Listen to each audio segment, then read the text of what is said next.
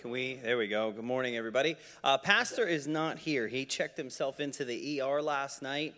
Got back from California Thursday night pretty late. Heart was giving him some issues. Wasn't great on Friday and just got bad enough he took himself to the ER and was so kind to let all of his kids know after he'd been sitting there for over an hour. They did admit him last night. They're checking. They've basically ruled out that it's a heart problem. They've done CAT scans, EKGs, blood work, the whole 9 yards. His heart is good. So they're checking for possibly a pinched nerve in his neck that may be radiating issues down into his heart. And then he asked them to check for pancreatitis because it's similar symptoms to when he had that last time. So they were running a blood panel and a couple other tests this morning. So please keep him in your prayers. Not sure when he'll be coming home, but just again, keep him in your prayers and just pray that the doctors will find an answer this time around so he can actually move forward and get this behind him as best as possible. Obviously, it's a weird day. The snow looks like it stopped, even though I just checked the weather forecast. They've extended it till 2, but it's not here anymore. So weird morning. So I'd love to have a job where you can be wrong most of the time, like politicians. Be fun. Anyways, that's not what we're here for this morning. Let's pray and we'll jump right into Sunday school. Dear Lord, thank you for everything you do for us. Lord, thank you for keeping us safe on our way to church this morning. There are still those coming in that will be here for the morning service. Lord, I'm asking you to keep them safe as they journey in. Just help us as we open the Word of God, not just here, but in all the different Sunday school classes across the building. Give each of the teachers wisdom. And just help us to learn something from your word this morning. And bless the service that's coming to follow that. And just, again, keep us safe as we head home afterwards. And bless Pastor. Give the doctors wisdom. Thank you for good doctors that are willing to take the time and effort to find answers. And just help them to find some answers for him today. And he's not the only one. We've got a lot of folks coming in and out of the hospital getting tests done. We've got surgeries coming up. Lord, we're asking you to bless our church and bless our families. In Jesus' name I pray. Amen. A couple of quick announcements before we jump in. Volleyball is again at Tuesday night. If you are interested in coming and watching, it's also live streamed. We'd love to have you come join us. Soul winning at 10 o'clock on Saturdays, as well as 3:45 on Friday afternoons. If you are interested in either one of those dates, you can come see either myself or when he's back, Pastor Bish. We'd love to have you join us for that. And then Wednesday night, Bible study and Patch Club again is at 7 o'clock. We would love to have you here. Other than that, I think we're hoping and praying this is going to be a normal week.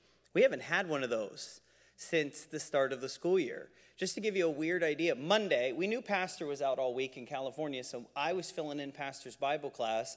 Miss Rogers got sick, got this 24-hour stomach bug that's been floating around. So I knew she was going to be out, and because she texted me first, Brother Rob tried to show up for school that day.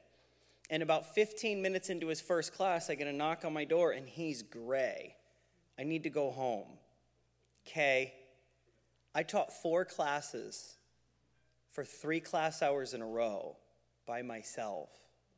Those kids didn't learn anything. It was so bad. It was just, and then Tuesday was mildly better. Wednesday was worse. Thursday was mildly better. Friday was worse. 2022 can end, and we can just jump right to 2023 and just get over all of this. It'd be great. All right. We're in the book of Esther, chapter 8. We're going to try to finish an entire chapter today. Not sure if that's going to happen or not, but we're going to try. Esther chapter 8. We are going to be paying very close attention to the time. The roads look relatively clear right now, but again, we've been watching the weather forecast off and on all morning. Just want to make sure everybody is kept safe. Esther chapter 8. This is where everything kind of comes to a head in the book of Esther. If we go back just one verse, actually, Esther chapter 7, verse 10. So they hanged Haman on the gallows that he had prepared for Mordecai. Then was the king's wrath pacified.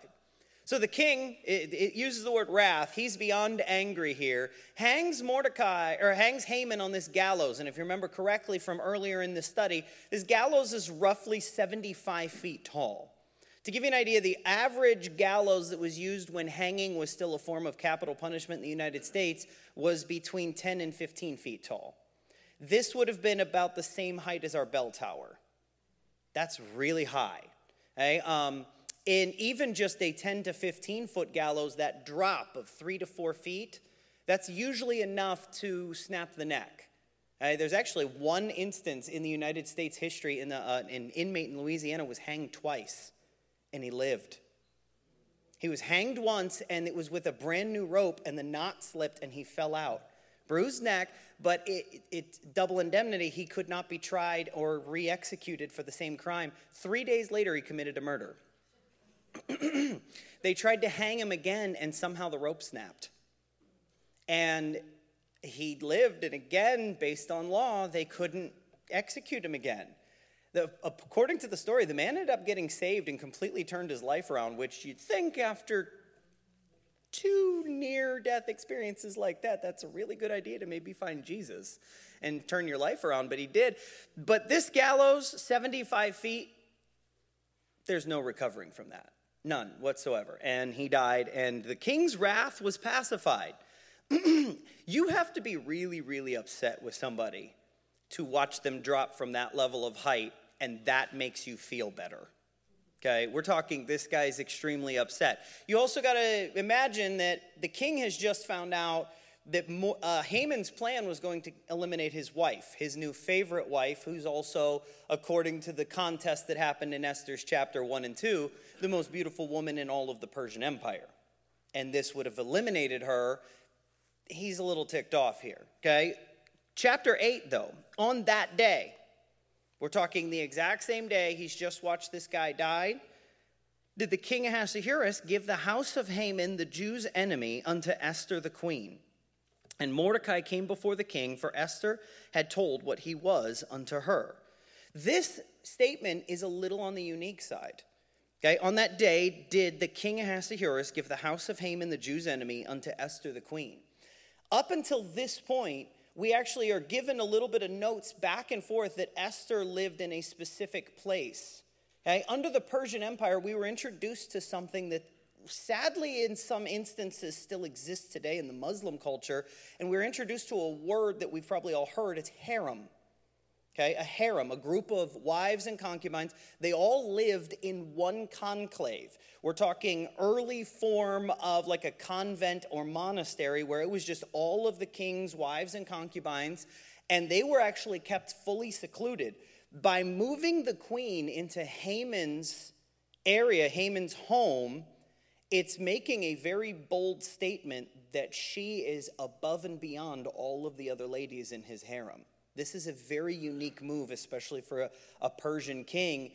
And if you actually read into the context of this, he's also basically using this as a chance to kind of make up for what Haman was about to have done. He took Haman's home, the enemy of the Jews, and he put a Jewess in his home, meaning you are now safe. This is kind of a precursor to what's to come here later on in this chapter. And he also calls in Mordecai at the end of verse 8. Look at verse 2. And the king took off his ring, which he had taken from Haman, and gave it unto Mordecai. And Esther set Mordecai over the house of Haman. So basically, in this one day, Haman dies, and Mordecai, Haman's number one mortal enemy, is given his job. This is a really bad day for Haman. I almost, and this is the vengeful part of my humanity, wish this had been done in reverse.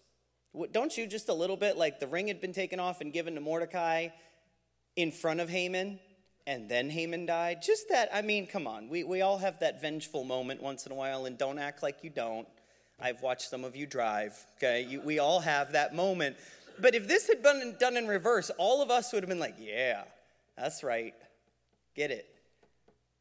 But you realize everything that Haman had connived and schemed and lied and worked for to get himself as second in command of the Persian Empire was given to the one man he hated most on the day of his death.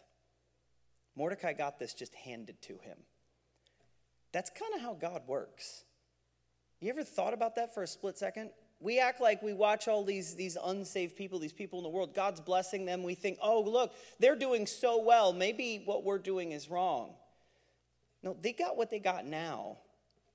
Our riches come later, and they come instantaneously, and they're so much better.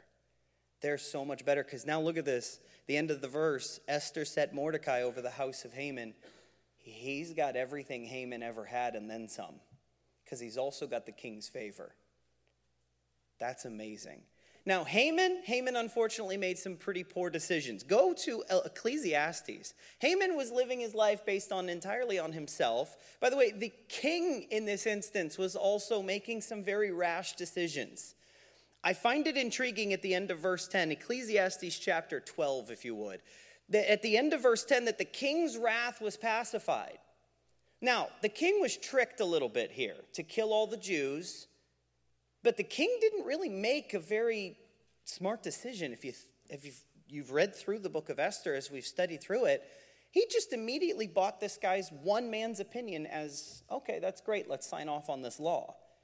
The king should have been ticked off at himself. Because the king was the one that signed the law, put his seal on it, that doomed his wife to death. Why is he so mad at Haman and not necessarily mad at himself? Well, Ecclesiastes chapter 12, look at verse 13. It says, let us hear the conclusion of the whole matter. Fear God and keep his commandments, for this is the whole duty of man. For God shall bring every work into judgment with every secret thing, whether it be good or whether it be evil. God's the judge of all of this. He's going to take care of all of it. And even the people we think are getting away with wrongdoing, God's keeping score. And he's much more accurate on his scorekeeping than we are. If you pay attention in the New Testament, the disciples asked Jesus, how many times are we supposed to forgive? And what was his final answer? 70 times 7, correct? 490 times. If you have counted 490 times to forgive someone, you need a life. You desperately need to move on. Because if you've kept score to where somebody has hurt you 490 times, you're doing more damage to yourself than they are to you. Because you're dwelling on this so much that you've kept a record. That's kind of the point that Jesus was trying to get across. Like, I'm keeping score. I've got your back. I've got this covered. Let me handle it. This is going back to Esther. This is one of those moments where the hand of God is all over this, even though his name's never mentioned. And that's why this book is kind of unique in the Bible. Again, God's name is never mentioned, but over and over and over again, you can see somebody just carefully pulling all of the strings and treating some of these people like Haman, like puppets. And he's just very carefully, all right, you think you got this? Let me just tug this one right here. Yeah, that's what I thought. Let's see what happens when I pull this one. Oh, there you go. Now everything's coming to light. Oh, look, let me open the curtain just a little. Because God's got everything under control, even when everything's falling apart. If you think about this, Haman's actually the savior of the Jews in this instance. You ever thought about that? If Haman had never made this plan that God allowed to come to light through Mordecai and Esther, the Jews may have very well been wiped off the map. You ever read the follow-ups to this? We're talking books like Ezra and Nehemiah, where they're finally allowed to go back home. That would have never happened had this not happened. Haman, in his sinful, selfish pride, did the exact opposite of what he set out to do. Because God's got everything under control. And God's pulling all the strings, whether we can see it or not. Look at verse 3. Esther chapter 8, verse number 3.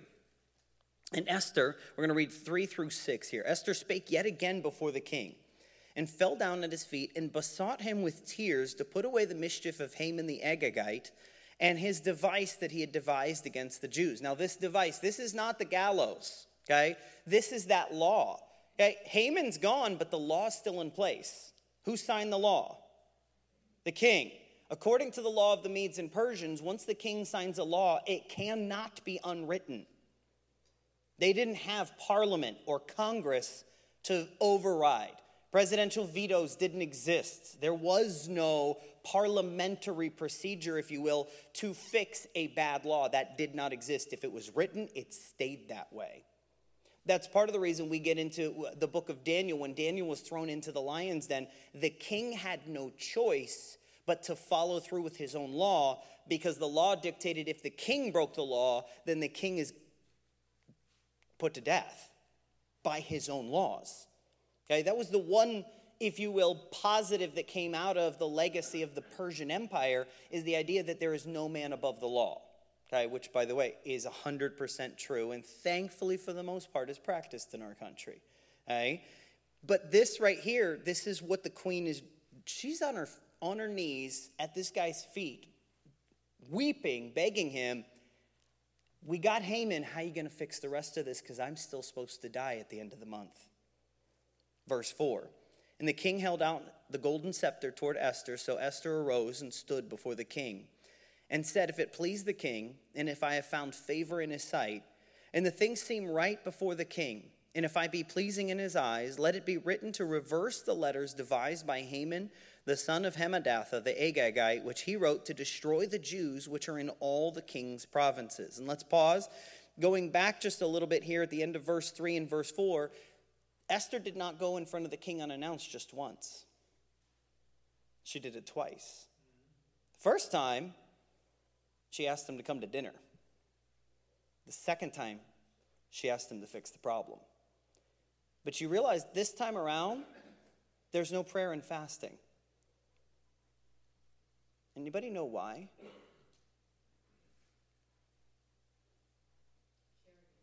She'd already done it. God gave her the courage and boldness to do it again. And this time she was a lot more blunt. She just straight up goes in, falls at his feet crying and say, how are you going to fix this? No hemming and hawing, no, how about you come to dinner? And then how about you come to dinner again another night? God gave her the boldness and the courage to do this a second time. We don't sometimes pay attention to the fact that she didn't go in front of the king once. She did it twice, unannounced. Both times she could have died on the spot. But the second time, she just straight up asked her request. Again, look at the end of verse 4, which he wrote to destroy the Jews which are in all the king's provinces. We mentioned this when we were going through chapters 1 and 2.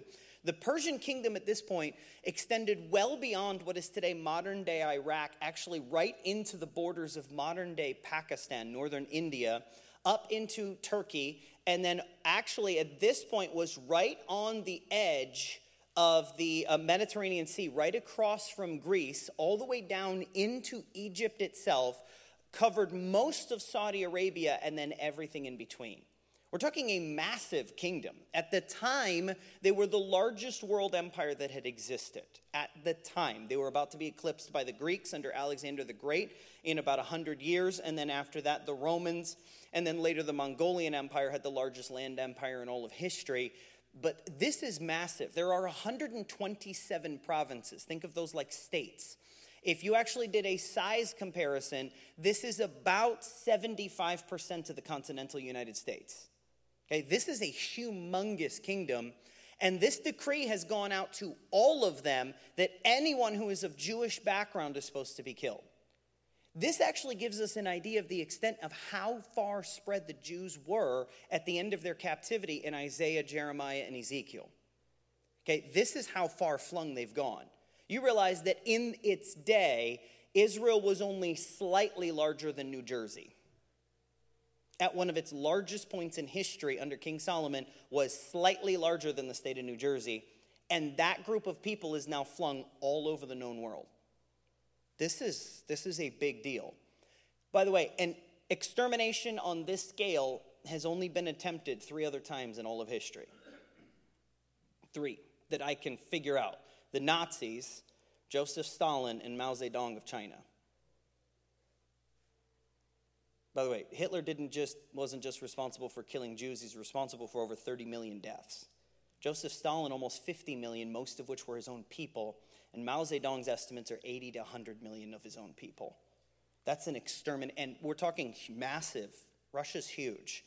Vast areas of people. That's the level of extermination that's supposed to happen at this point in time, according to the timeline of the book of Esther, in a matter of days. That's when this is all supposed to take place. So her fear for, I can't go in front of the king because he might kill me, that's gone now. Because time is of the essence right here. Look at verse 6. For how can I endure to see the evil that shall come unto my people? Or how can I endure to see the destruction of my kindred? That's a unique statement. Look at how it's phrased. How can I endure to see the evil?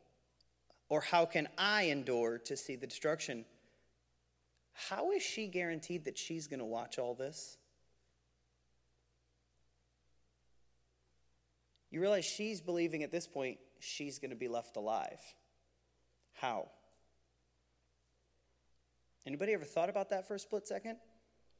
At some point, somewhere, the king must have given her some assurance that she was safe. Otherwise, that statement doesn't make sense. How can I? She's making a statement, I may be the last one left. How am I going to be able to handle that? So somewhere, the Bible does not give us, this is bishology, okay? Meaning I'm speculating at best here. But based on the wording of that verse, the king must have given her some assurance that she was safe. Are we okay with that? I mean, I think that's a fairly logical conclusion based on the wording of that. But it's an interesting idea here. Look down at verse 7. Like I said, I'm going to attempt to finish this chapter. Famous last words, if you're a member of the Bish family. Okay? And then the king, Ahasuerus, said unto Esther the queen, and to Mordecai the Jew, Behold, I have given Esther the house of Haman. And him they have hanged upon the gallows, because he laid his hand upon the Jews. Write ye also for the Jews, as it liketh you, in the king's name, and seal it with the king's ring. For the writing which is written in the king's name, and sealed with the king's ring, may no man reverse. Then were the king's scribes called at that time in the 3rd month, that is the month Sivan, on the 23 day thereof. And it was written according to all that Mordecai commanded unto the Jews, and to the lieutenants and the deputies and the rulers of the provinces, which are from India unto Ethiopia, and 127 provinces, unto every province according to the writing thereof, and unto every people after their language, and to the Jews according to their language, and according to their language. Okay, this is a very long statement right here, but the king did something actually incredible and remarkable. He gave Mordecai and Esther a blank check. Okay, go back. Behold, I've given unto Esther, this is verse 7, the house of Haman. They've hanged him. Verse 8, write ye also for the Jews, as it liketh you, in the king's name, and seal it with the king's ring. He literally told Mordecai and Esther, you write whatever you think is necessary to get this law reversed. I'll sign it and seal it. I don't even care what it says. Guys, that's insane. Okay, that's literally a blank check. They could have gone crazy here, and not only are the Jews not being killed, but all their neighbors need to give them all their money. I mean, they could have just gone nuts here. And then he goes off on telling them how they're going to do this. And what I find intriguing is verse 9. Esther 8:9, by the way, if you're like me and you like weird little facts, Esther 8:9 is the longest verse in your Bible. I don't know if any of you knew that. It might be worth marking, and it is a lengthy one here. This gives us an idea of the sheer scope of what's about to happen here. The king's scribes must have been an incredible group of human beings. Because if you read the end of this here, 127 provinces, it goes from India to Ethiopia, and unto every people after their language. It's estimated that the Persian kingdom under Ahasuerus had somewhere around 300 languages spoken. That's an army of scribes that were very good at their job. And Mordecai's just like standing in this room with these group of people. All right, here's what we're going to say. And they're going to town, and as soon as this has been perfected and nailed down, the king signs these, seals these, and they are sent all over the world. All over the known world. This right here was possibly one of the fastest passed and communicated laws in the ancient world. And by the way, that's historical fact. Just based on the speed with which they take care of this, because we're given specific dates in verse 9, and all of this has to happen by specific dates that were given to us earlier in the book. This may have been, in the ancient world, one of the fastest passed and communicated laws in all of ancient history, which is based on the size and the sheer scope and the amount of languages and the communication required. And if you think of the lack of communication skills and abilities at the time, this was incredible. This was we're not talking smoke signals here, ladies and gentlemen. We're talking like ancient Pony Express. They sent people on the fastest animals that they had and sent them Persia. Okay, this particular kingdom, the farthest reaches are somewhere around 1,500 miles away, and that had to be done on horseback, camel, or foot. And they had to communicate this as quickly as humanly possible. That's an amazing speed, okay? Drop down to verse 10. And he wrote in the king Ahasuerus' name and sealed it with the king's ring and sent letters by posts on horseback and riders on mules, camels, and young dromedaries. That would also be other camels, if you will, or other species of camels. So they've got guys going on all different types of vehicles, if you will.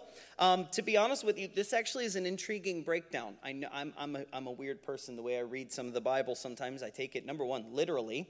And if you pay attention to the way this is broken down, horses are incredibly fast, but have very, very short longevity, 20 to 30 miles. And if it run at full speed, anything above about 35 miles, the horse can die. That was all of his short term. He's getting that out as quickly as possible to all of the nearest neighbors. Mules are not near as fast, but can go for days on end without stopping. That's the next group of people. Then he's got camels and young dromedaries. Camels can go sometimes upwards of 10 months without taking a drink of water. That means he's sending these out to the far reaches. They are not near as speedy. By the way, camels can move at about 25 miles an hour, so not that much slower than a horse, but their ability to run unexhausted for extended periods of time is absolutely insane in the animal kingdom. By the way, camels, weirdly enough, have one of the longest abilities to keep moving without stopping of anybody other than humans. In fact, Matt, basically, okay? Camels can almost outrun Matt, and that's about it.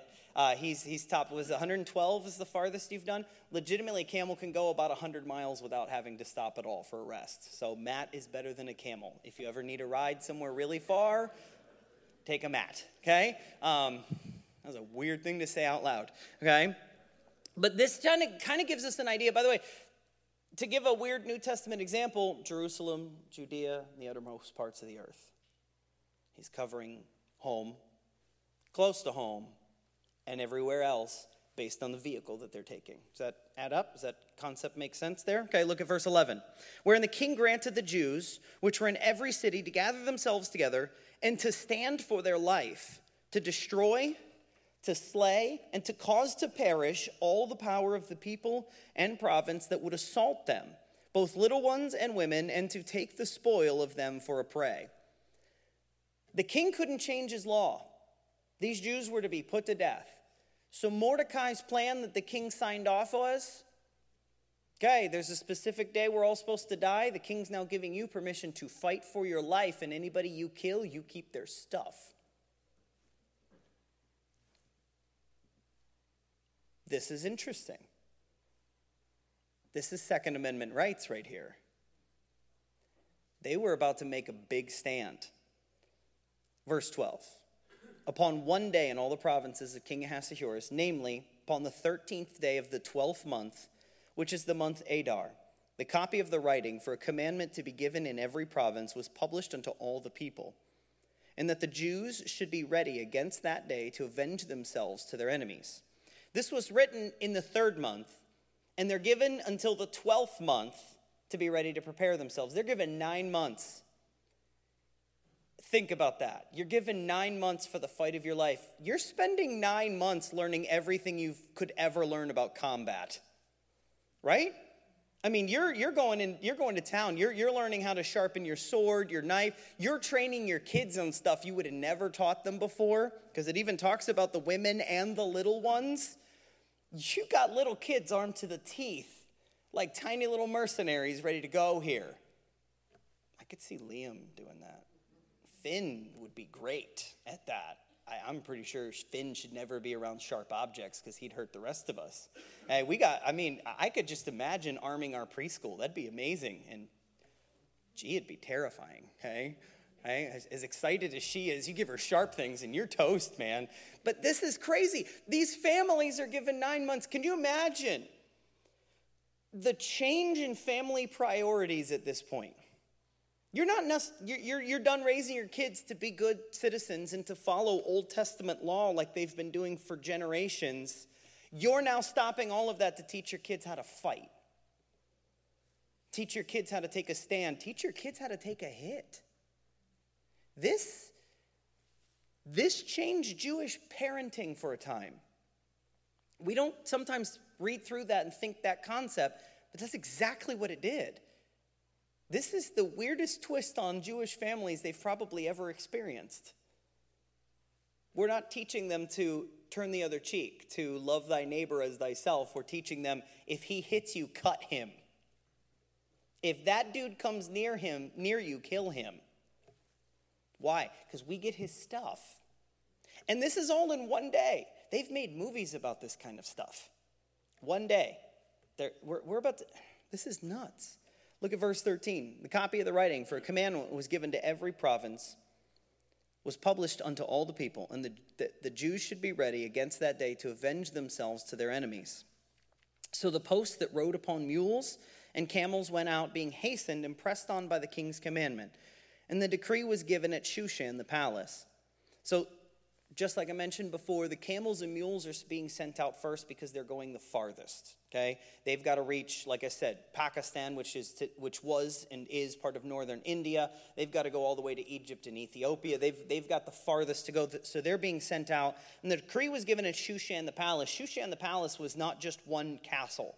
This was an entire city that estimates put it at somewhere between 300,000 and 400,000 people, not counting the outlying areas where you could guess by word of mouth the information is going to travel relatively quickly. Even in today's digital world, word of mouth is one of the best ways to advertise and share information. Now, granted, it typically has an ability to morph and change over time. But can you imagine? Everybody already has been told and at least notified of the law that the Jews are all supposed to die on one specific day. But now the entire kingdom's ready for battle royale 9 months later. The king let Mordecai write a law that could have started a civil war.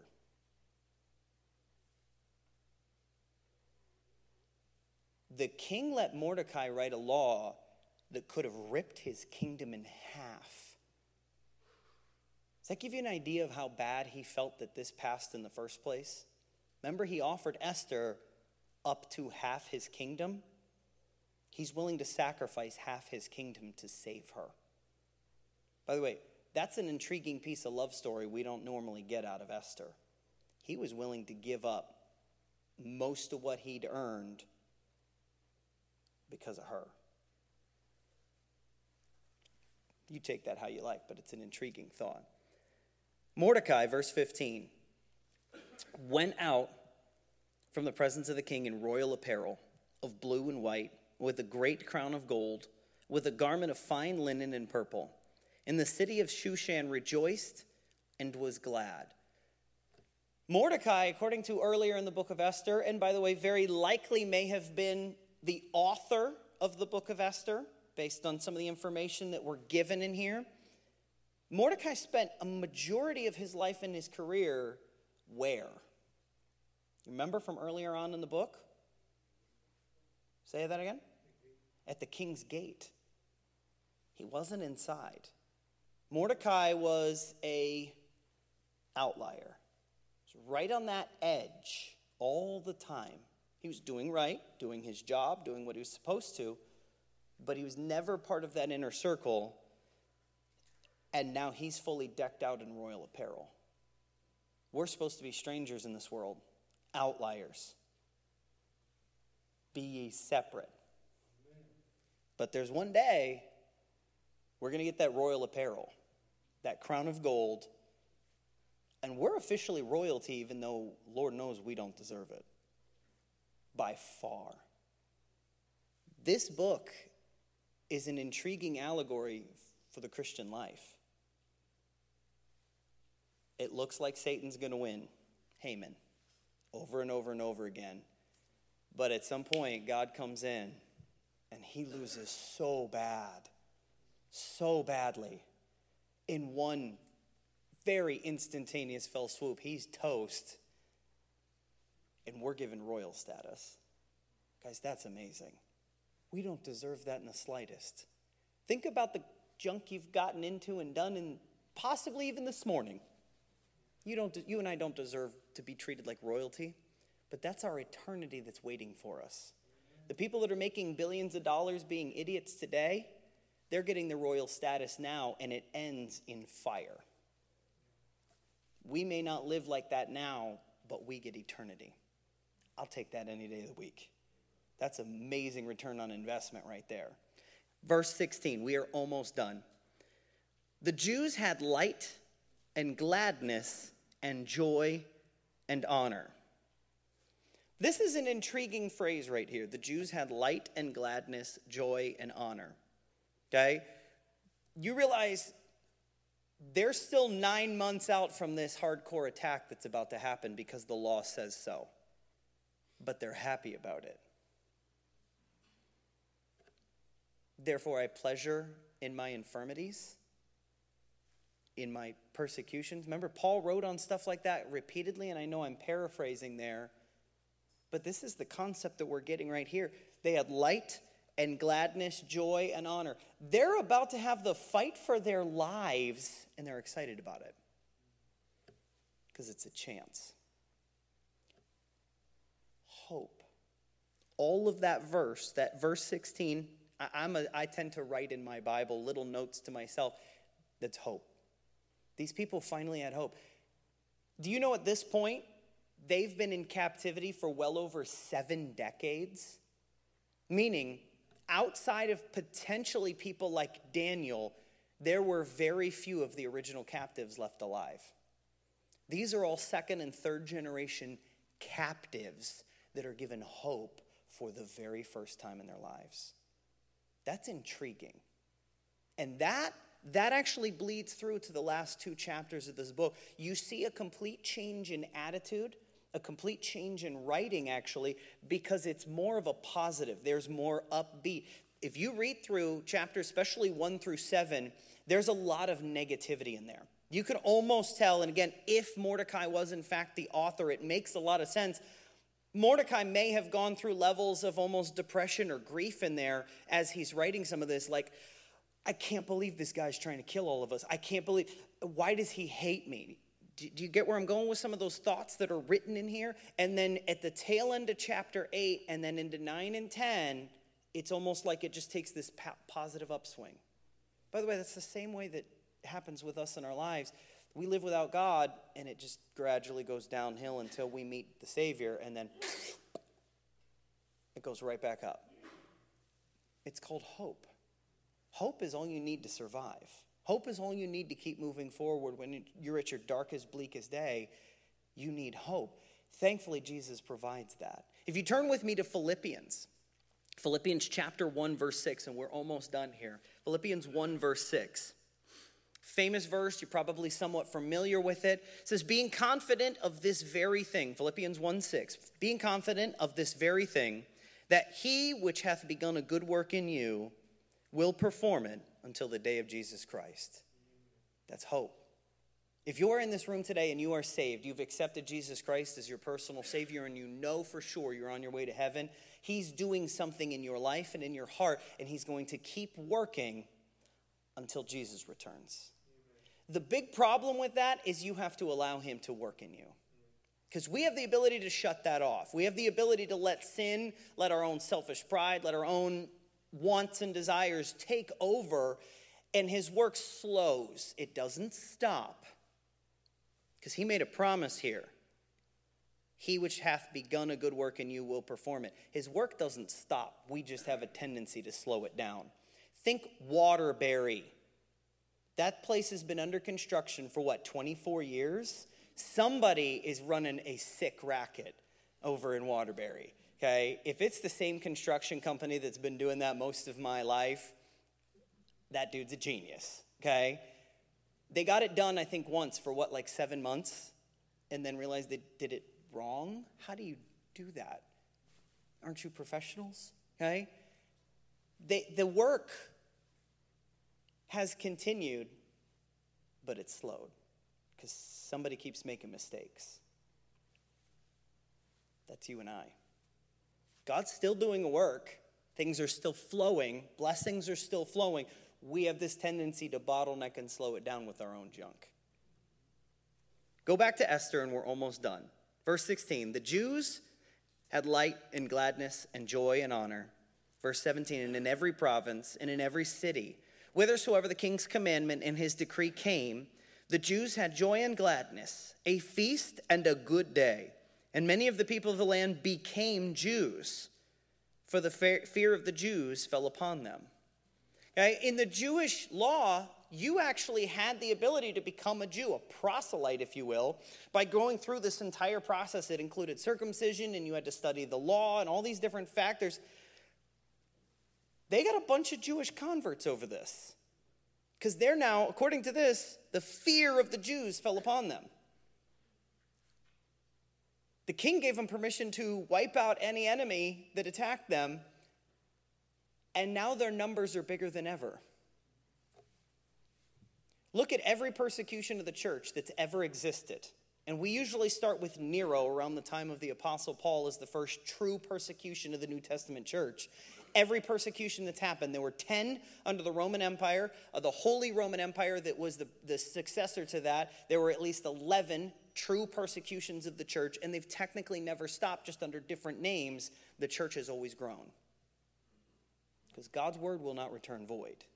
We sometimes act like bad circumstances and bad things are going to distract from God's word. No, they've only ever amplified it and make it better. The Jews went from being a minority to a larger group due to this one law. You realize how many more people learned about the coming Messiah because of this law? That's amazing. Haman didn't get what he wanted. There were more Jews after his death than there were before. Because God's got everything under control. Our world's a mess and getting worse. God's got everything under control. He's pulling all the strings. We got a puppet in the presidency, but God's got the strings to that guy too. I don't care what you think, or if you believe in the Illuminati, you're nuts. Because somewhere in the background, God's got that marionette, and he's pulling all the strings because he built the whole thing anyways. So don't worry, don't fret. There's hope. There's always hope.